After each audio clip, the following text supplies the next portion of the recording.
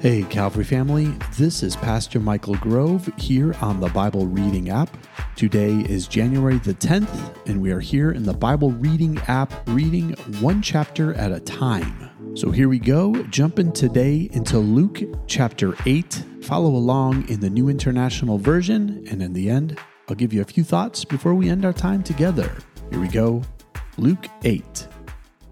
After this, Jesus traveled about from one town and village to another, proclaiming the good news of the kingdom of God. The 12 were with him, and also some women who had been cured of evil spirits and diseases. Mary, called Magdalene, from whom 7 demons had come out. Joanna, the wife of Chuza, the manager of Herod's household. Susanna, and many others. These women were helping to support them out of their own means. While a large crowd was gathering and people were coming to Jesus from town after town, he told this parable. A farmer went out to sow his seed. As he was scattering the seed, some fell along the path. It was trampled on, and the birds ate it up. Some fell on rocky ground, and when it came up, the plants withered because they had no moisture. Other seed fell among thorns, which grew up with it and choked the plants. Still other seed fell on good soil. It came up and yielded a crop 100 times more than was sown. When he said this, he called out, "Whoever has ears to hear, let them hear." His disciples asked him what this parable meant. He said, "The knowledge of the secrets of the kingdom of God has been given to you, but to others I speak in parables, so that, though seeing, they may not see. Though hearing, they may not understand." This is the meaning of the parable. The seed is the word of God. Those along the path are the ones who hear, and then the devil comes and takes away the word from their hearts, so that they may not believe and be saved. Those on the rocky ground are the ones who receive the word with joy when they hear it, but they have no root. They believe for a while, but in the time of testing, they fall away. The seed that fell among thorns stands for those who hear, but as they go on their way, they are choked by life's worries, riches, and pleasures, and they do not mature. But the seed on good soil stands for those with a noble and good heart who hear the word, retain it, and by persevering, produce a crop. No one lights a lamp and hides it in a clay jar or puts it under a bed. Instead, they put it on a stand so that those who come in can see the light. For there is nothing hidden that will not be disclosed, and nothing concealed that will not be known or brought out into the open. Therefore, consider carefully how you listen. Whoever has will be given more. Whoever does not have, even what they think they have, will be taken from them. Now Jesus' mother and brothers came to see him, but they were not able to get near him because of the crowd. Someone told him, "Your mother and brothers are standing outside, wanting to see you." He replied, "My mother and brothers are those who hear God's word and put it into practice." One day, Jesus said to his disciples, "Let us go over to the other side of the lake." So they got into a boat and set out. As they sailed, he fell asleep. A squall came down on the lake so that the boat was being swamped, and they were in great danger. The disciples went and woke him, saying, "Master, Master, we're going to drown." He got up and rebuked the wind and the raging waters. The storm subsided, and all was calm. "Where is your faith?" he asked his disciples. In fear and amazement, they asked one another, "Who is this? He commands even the winds and the water, and they obey him." They sailed to the region of the Gerasenes, which is across the lake from Galilee. When Jesus stepped ashore, he was met by a demon-possessed man from the town. For a long time, this man had not worn clothes or lived in a house, but had lived in the tombs.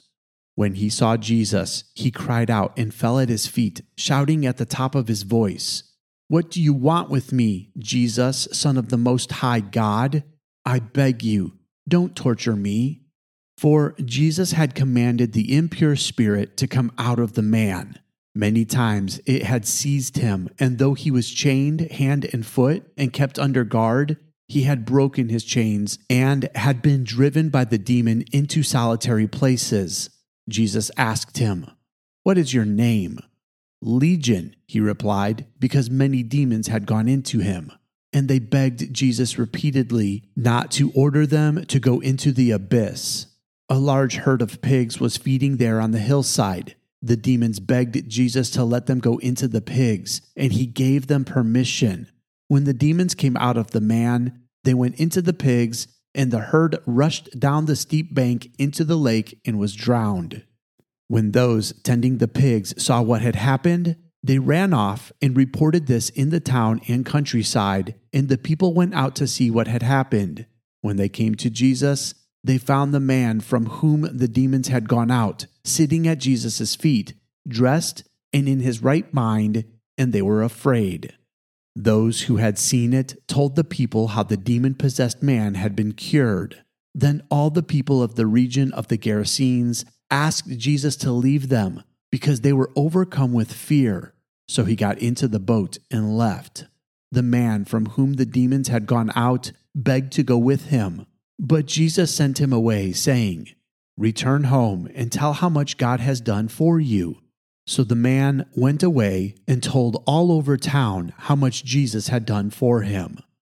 Now when Jesus returned, a crowd welcomed him, for they were all expecting him. Then a man named Jairus, a synagogue leader, came and fell at Jesus' feet, pleading with him to come to his house, because his only daughter, a girl of about 12, was dying. As Jesus was on his way, the crowds almost crushed him, and a woman was there who had been subject to bleeding for 12 years, but no one could heal her. Jesus came up behind him and touched the edge of his cloak, and immediately her bleeding stopped. "Who touched me?" Jesus asked. When they all denied it, Peter said, "Master, the people are crowding and pressing against you." But Jesus said, "Someone touched me. I know that power has gone out from me." Then the woman, seeing that she could not go unnoticed, came trembling and fell at his feet in the presence of all the people. She told why she had touched him and how she had been instantly healed. Then he said to her, "Daughter, your faith has healed you. Go in peace." While Jesus was still speaking, someone came from the house of Jairus, the synagogue leader. "Your daughter is dead," he said. "Don't bother the teacher anymore." Hearing this, Jesus said to Jairus, "Don't be afraid, just believe, and she will be healed." When he arrived at the house of Jairus, he did not let anyone go in with him except Peter, John, and James, and the child's father and mother. Meanwhile, all the people were wailing and mourning for her. "Stop wailing," Jesus said. "She is not dead, but asleep." They laughed at him, knowing that she was dead. But he took her by the hand and said, "My child, get up." Her spirit returned, and at once she stood up. Then Jesus told them to give her something to eat. Her parents were astonished, but he ordered them not to tell anyone what had happened. This concludes Luke chapter 8. Let me give you a couple of quick thoughts before we end our time together. Okay, so one of these great stories in the book of Luke, which, by the way, remember how he found out these stories. He interviewed people and heard their firsthand accounts. So Luke is writing something that he was told by all these other people. Okay, so I kind of think that one of the people Luke talked to for this story was one of the people who had witnessed the demons come out of this man and go into the pigs. I think this because when you read verses 34 through 37, Luke kind of takes the perspective as someone who's following this crowd from in the town. So they had just been told by one of the witnesses, and now they're going back to Jesus. And when they get there, they all see this man sitting at Jesus' feet. But I also think this person that witnessed it was from that town, or had lived somewhere in the region of the Gerasenes, because Luke has some information in verse 27 that only somebody there could have known. It says, when Jesus stepped ashore, he was met by a demon-possessed man from the town. For a long time, this man had not worn clothes or lived in a house. but had lived in the tombs. Only somebody from that area would have known this about this man. They would have had this information that they shared with Luke. Imagine that person telling the story. Hey, so Luke, there was this guy who used to always run around naked and do the craziest things. Well, he's down by the tomb one day, and Jesus gets out of a boat and casts the demon out of this man into the pigs. But the piece that Luke tells us in verse 29, to me, is the most important part of all of it. It says that for Jesus had commanded the impure spirit to come out of the man. But listen to this next part. Many times it had seized him, and though he was chained hand and foot and kept under guard, he had broken his chains and had been driven by the demon into solitary places. Again, this is information that Luke has heard from somebody and is reporting it back to us. That's how Luke tells us he starts his gospel. He has investigated all things and is just reporting back to us what he has learned. So here's what other people are witnessing about this man. That he's demon-possessed, and that demon possession drives him to solitary places. This is an important thing for us to notice. You ever notice that when somebody is down or when somebody is frustrated or has something major taking place in their life, where can we find them? Well, that's just it. We usually can't find them. Why? Because for some reason, they get driven into solitary places. And here, the whole town knows this and has seen this, yet the man is by himself in the tombs.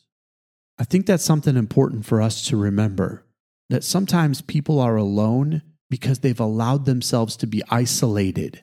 Do you know the enemy would love to isolate all of us? Because if he can isolate us, he could control our mind and our thoughts and our feelings. So if you see someone who is being isolated, if you see someone who is going alone, I don't mean they're demon-possessed by any means at all, but you should probably check in on them, because the enemy would love to do nothing more than make you feel so alone that you allow yourself to be driven into isolation. Because once you're in isolation, you can be controlled. So this man, naked, not living in any real house, is out there on his own, and Jesus sees him and sets him free. Because that's Jesus' heart, that those who feel the most isolated or like they don't belong would understand freedom at any cost. Okay, we move from that story to another really good story. And if you remember what I said about the way Luke wrote his gospel, he does something called gender pairing. This is where he takes a male story and instantly contrasts that with the story about a female. And if you look deeply into these stories, they are stories of people that have power and prestige, and it's contrasted with a woman, which should make you stop and think, why is Luke telling us this way?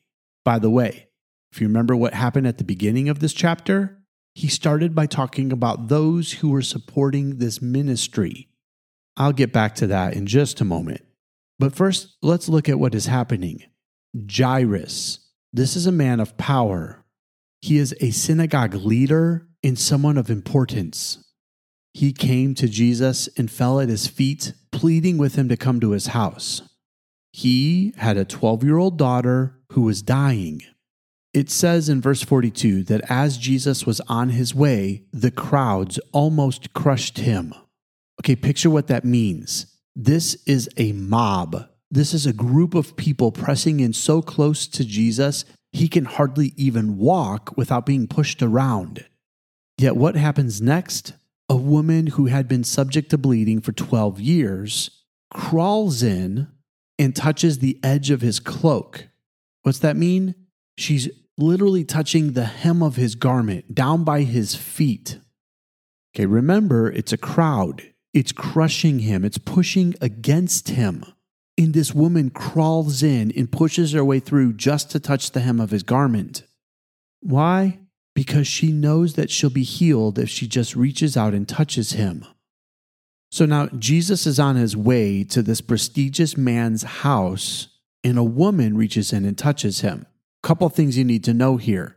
Since she is suffering from a blood disease, by culture, that would have made her unclean. That means anyone who touched her as she crawled through and pushed against the people that were pushing against Jesus, they, in turn, would have been unclean too, including Jesus, whom she touched. He would have been considered unclean also. So by Jesus stopping and admitting that she has been healed, this is assuring everybody right there that they're okay. Even though this woman is unclean because she's been bleeding for 12 years, she has been made whole simply by touching Jesus. Well, here's the interesting thing. Jesus stops in the middle of this crowd and acknowledges it. Imagine Jairus. He's pleading for Jesus to come to his house, and it's a hurry. He's, come with me now because my daughter is dying. But Jesus stops and addresses the situation. And when nobody says anything, when he says, who touched me? But nobody says anything, the disciples are kind of trying to speed this along. They're like, Jesus, there's so many people here, you couldn't possibly know if somebody touched you. But Jesus is making this a big deal. Why is Luke telling us this? Because again, he's contrasting this gender role. Here is Jairus, a male synagogue leader who has asked Jesus to come to his house.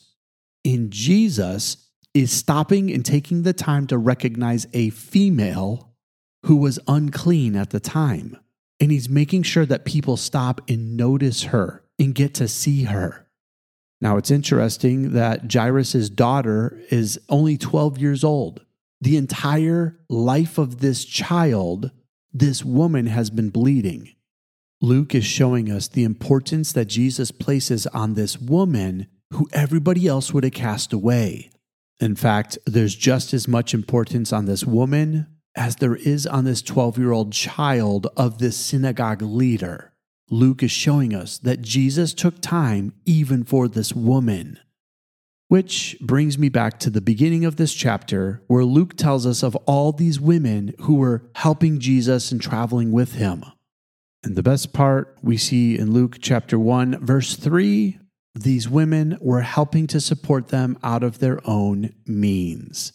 Luke is taking these big measures to remind us that Jesus made time for women. No, that's not some sort of perverted thing or weird thing.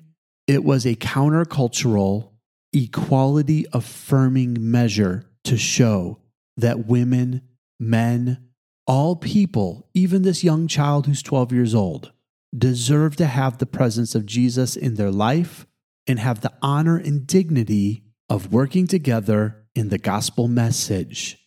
So today, I think you and I should have that same understanding that God has called all people, male, female, child, or adult. He has called us all to be part of this beautiful gospel message. Because remember, the most important part of the gospel message, Luke tells us this in chapters 4 through 8. It's not about the person doing the work. It's about the seed itself. And what is the seed? It's the actual gospel message. You and I get the chance to carry the gospel message to other people. That's all we do, is we carry the gospel. God's plan is that all people would have the gospel delivered to them. So he doesn't care if it's a male that brings it, or a female, or a child, or an adult. What he cares is that all people get the chance to understand the goodness of God. So wherever you go, whatever you do, whoever you are, know that God loves you. He has made a way for you to be with him, and his desire is to use you to show other people how good he really is. So do whatever it takes to represent God in a way that honors him and shows his love to the world around you. That's all the time we have left for today. I love you, and God bless.